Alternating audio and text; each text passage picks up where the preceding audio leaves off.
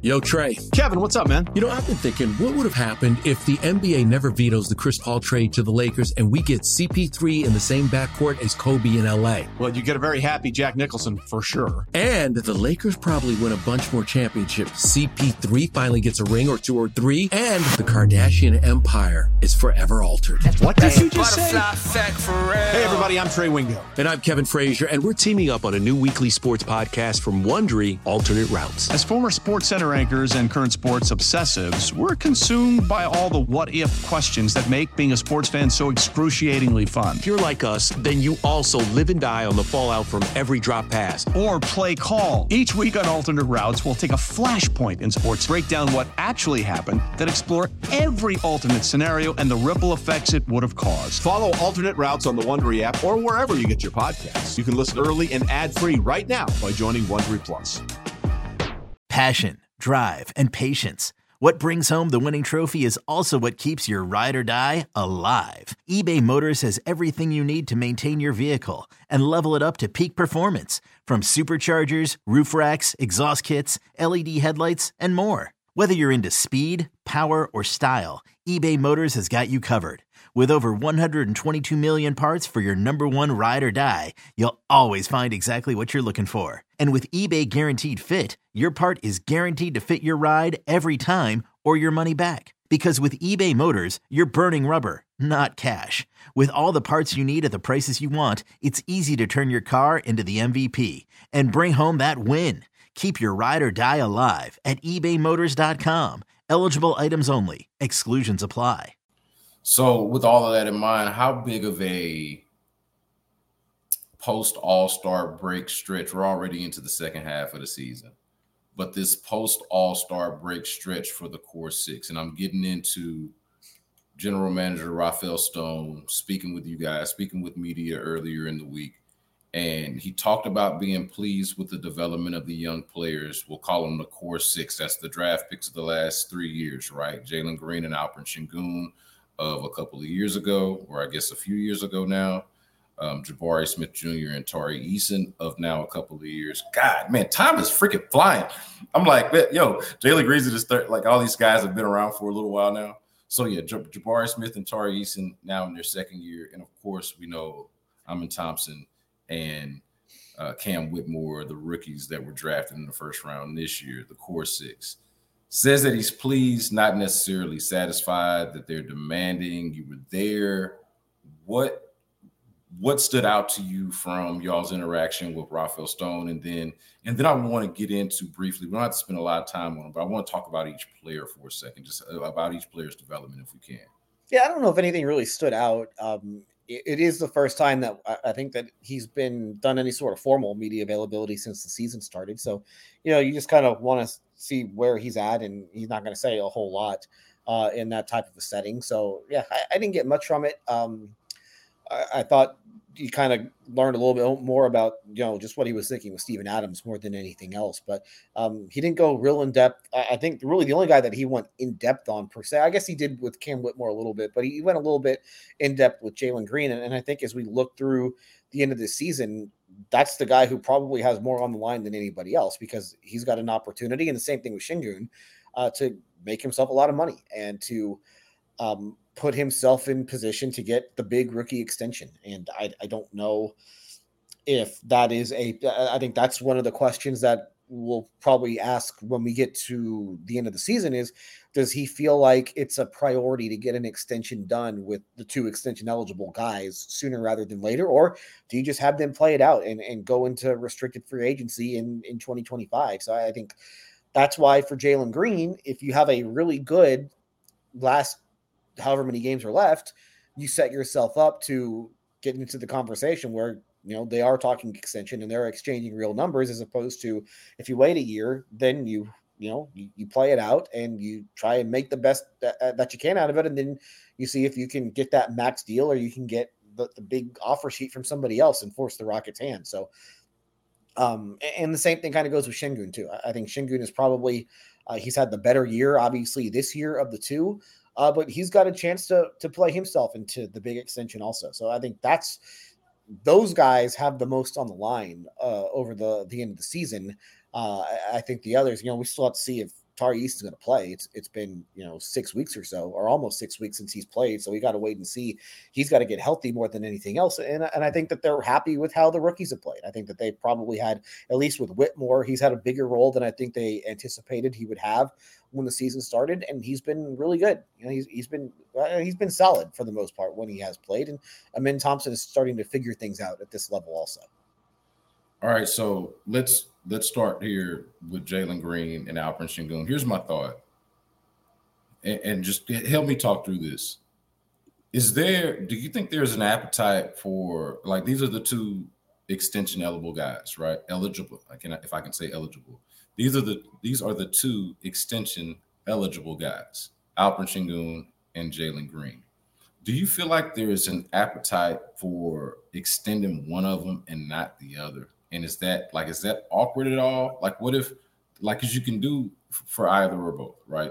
But if you just go Sengun and then Jalen Green is not lamed up, but sort of in a prove-it year lamed up, I'm curious, and maybe there's not a great answer for this, but I am curious about what is the messaging there, and what are, for lack of a better term, what are vibes if that happens, if they were to do that? What do you think about that proposition? Yeah, that's a good question. I don't know, because it's been so long since I've been in this position. I mean, when you think about it, they drafted Clint Capella in the first round in 2014, and they didn't have another first-round pick again until Jalen Green. So this is really the first time that we've even had the rookie extension conversation. Or I guess they drafted Sam Decker, but Sam Decker was gone after 2 years. So really, Capella is the last guy that they had that we even have talked about an extension with, and they took Capella to restricted free agency. So, different GM, obviously, but I think that they are probably comfortable with taking guys to free agency. And if they don't feel like, if you can't come together on an extension, I'm sure they'll exchange numbers. And if you can't come together on something, they say, okay, well, play it out and we'll see what happens next summer. We'll obviously talk and, we'll go from there. And if you get a better offer from somebody else, we'll match it, or maybe we won't match it. Who knows? So I think that it's difficult because it's risky. Like, if you don't sign guys to an extension and all of a sudden they pop off the next year, what happens? You're stuck. And then you could have gotten the guy for a whole lot cheaper than he wound up being. You look at Jalen Brunson isn't the best comparison, but the Mavs could have signed Jalen Brunson to a very reasonable contract extension before, a couple of years ago. They chose to play it out and he popped, and, he basically got double of what he was asking them for. But the difference was that he was unrestricted, at least, with the Rockets in this case. The guys that we're talking about would be restricted free agents. So it's difficult. It's a really tough question to answer, because what if you sign these guys to big extensions and then all of a sudden their play, they flop and they aren't worth it. So you're basically paying these guys on what you think they will wind up being, as opposed to what they really are. That's what makes the rookie extensions difficult. It seems to me like the most logical play is to just not extend either one of them. Presented by T-Mobile, the official wireless partner of Odyssey Sports. With an awesome network and great savings, there's never been a better time to join T-Mobile. Visit your neighborhood store to make the switch today. Because you don't have to, right? And they're getting paid. Everybody's getting paid handsomely. No one's poor, right? So just don't do it. Like that feels like the smartest play. Now, I asked the question, I prefaced it with like vibes, like what is the morale, what is the messaging, what's the feeling, what's the confidence that you're showing in your players or lack thereof if you don't do it? How do they respond to that? Like, I don't know the answers to any of that, but it does, like, personalities and egos and the interpersonal aspect of sports feels like it matters more in the NBA possibly than any other sport that we cover. And maybe that's overstated, but it certainly matters, right? So like that's a thing. I really just wonder about that. If like maybe the best way is to just kind of play it cool and let these guys continue to play, continue to develop. I don't think that we've seen, I'm not breaking ground here by saying this, but I don't think we've really seen either of those two guys fully tap into their potential, even though Alperen Sengun is playing way better than a lot of people expected him to play, and he's better than a lot of people probably expected him to be. Like, they're so young. It's hard to surmise that those guys have really tapped into it. Why not just give it another year and see where things take you, perhaps midway through next year or possibly at the end of next year, see where the chips fall. Or if one of your younger players emerges as the clear guy, that since you're going to have to be making the decisions on them the following years, right? Maybe one of those guys emerges as the clear guy that you want to give that extension to, and that information reveals itself. And now you know that, hey, it's not you, it's me, or it's not nothing against you, Jalen or Alpi or whoever it is that doesn't get the extension. Maybe maybe we're looking at it a year from now and it's like, hey, it's a 2-year conversation. It's a conversation 2 years out, but maybe it's Cam Whitmore, maybe it's Thompson, maybe it's I don't think Jabari and Tari don't really strike me as those type of players, but maybe it's just in theory, like maybe it's one of these other guys, and it's not one of these the oldest of them. So it's a very, like you mentioned, man, it's not a place that they've been in. Even with those top 2 guys, like just having the rookie or the pick to make the decision on, much less a list of 6 of them sort of in consecutive years where that decision is going to be right around the corner. Well, they've got the 6, and then they're going to have the lottery pick from Brooklyn. So you're looking at 7 guys over a 4-year span. That's a lot of money. It's a gamble for both sides. Like, the Rockets could go to Jalen Green and say, hey, we'll give you 4 for 120. And that's not close to the max.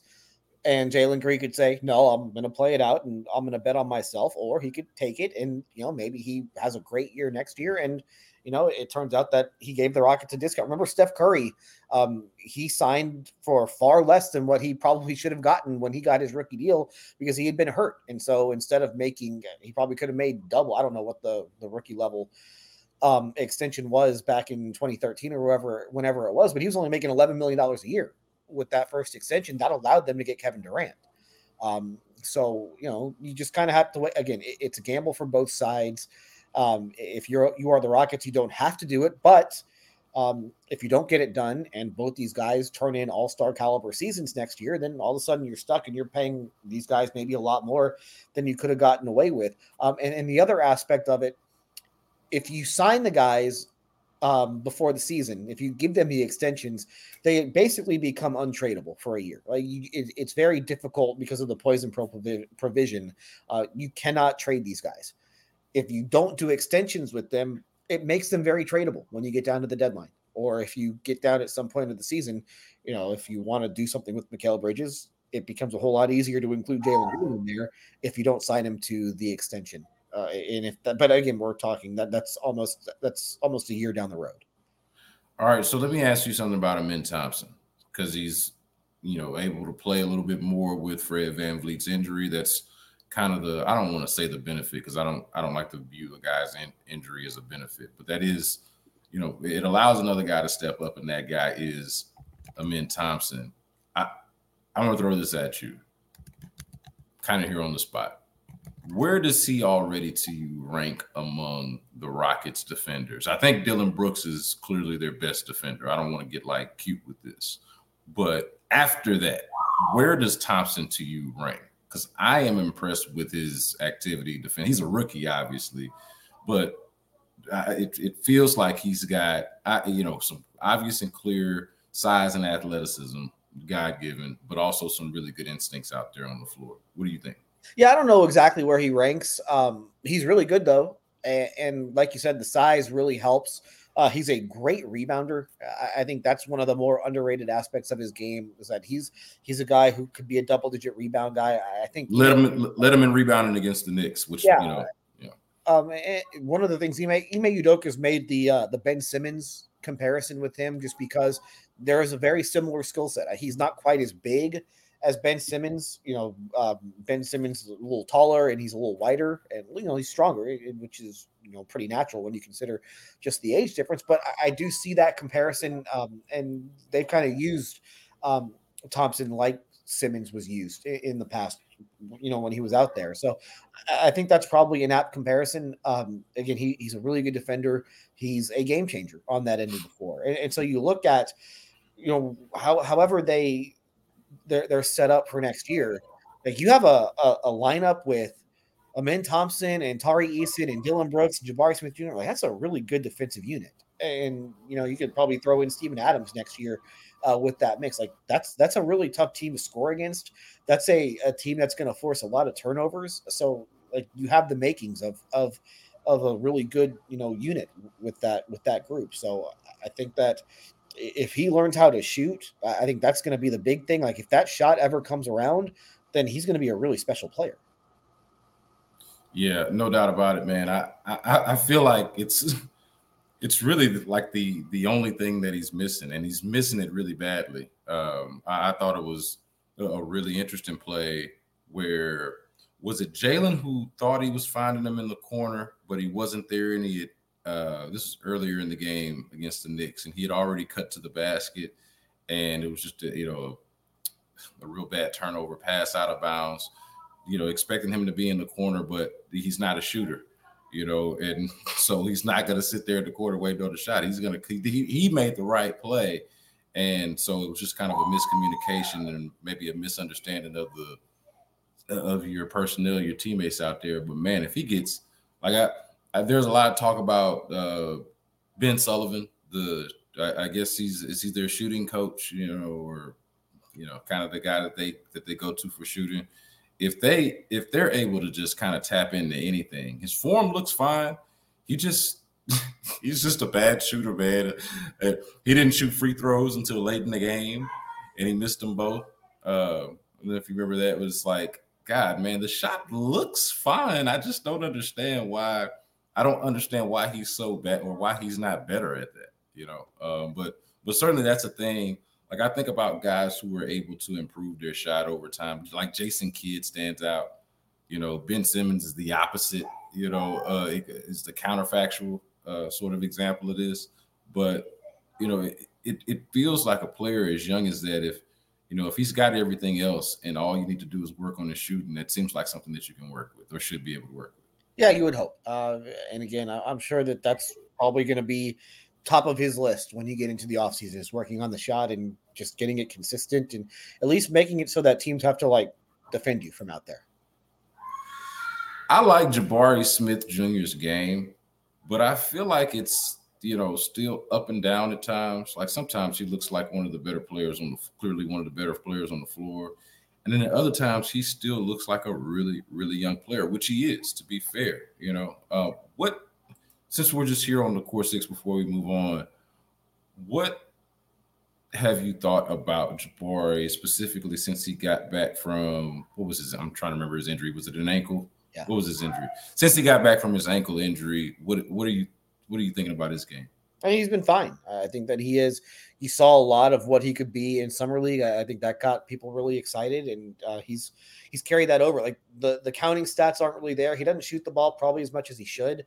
Yeah, he's always around the ball, and I think the rebounding has been really big for him on both ends of the floor. Offensive rebounds, defensive rebounds. He's been really good with that, and he's a guy who can get a rebound and he can go bring the ball up the floor himself. He's not good at it, but he's not afraid to do it either. The shooting has obviously gotten better, better from the field, better from behind the 3-point. I mean, this is a guy who was shooting less than 41% from the field last year, 31 and less than 31% from three. I mean, those numbers have increased significantly. So I think that's been really good. You'd like to be able to see him get to the free throw line a little bit more, and he's still got to get stronger. Like he's got to get a little bit more explosive just in his lower half, and he's got a chance to be really good. But he doesn't back down from anyone. You're starting to see the defender that they thought he could be, and so I think that he probably should not have been. He's not going to wind up being the best player in that draft class, but he's still going to be really, really good. Yeah, and I think you tell me if you agree with this, but the thing that has stood out, it just feels like he hesitates for a list. Like he seems it's hard to measure this. This is like an eye test observation here, but he just seems so much more sure of himself. When he's out there on both ends of the floor. It feels like he knows what he's doing, and he's got a level of confidence that Didn't feel like it was there, certainly early on in his rookie year, but feels like it's been there throughout this year, even at times when he wasn't necessarily playing well. So had 20 Monday night, I believe, against the Knicks, and was I guess sort of a quiet 20 because of what you got from Dillon Brooks, and Dillon Brooks shooting the ball well from three, and of course Aaron Holiday coming off the bench and giving you what he gave you, and obviously the way the game ended, that's certainly left an imprint. But yeah, man, I like his game. He would be to me, he epitomizes the pleased but not satisfied party line that they're giving from the Rockets, right? Pleased with the development, but not quite satisfied because you can see some of the things that he can develop in, like you mentioned, getting stronger in his getting stronger overall, lower half and upper body. I think there's a lot of room to grow within that frame. And once he does get stronger, he's got a skill set that, look, man, the dude's gangly, long arm, nice shooting stroke, should be able to get his shot off against just about anybody in the league. I know there's some freaks coming in the league between, I was just watching Chet, watching the Thunder and the Magic, and obviously Wemby's out there. Like there's some tall dudes in the league, but Jabari's got a sweet stroke, and as he gets stronger, he should be able to compete with pretty much anybody, any other four in the game, honestly, even if he's not going to be, max player or the best player in the draft or whatever the case may be.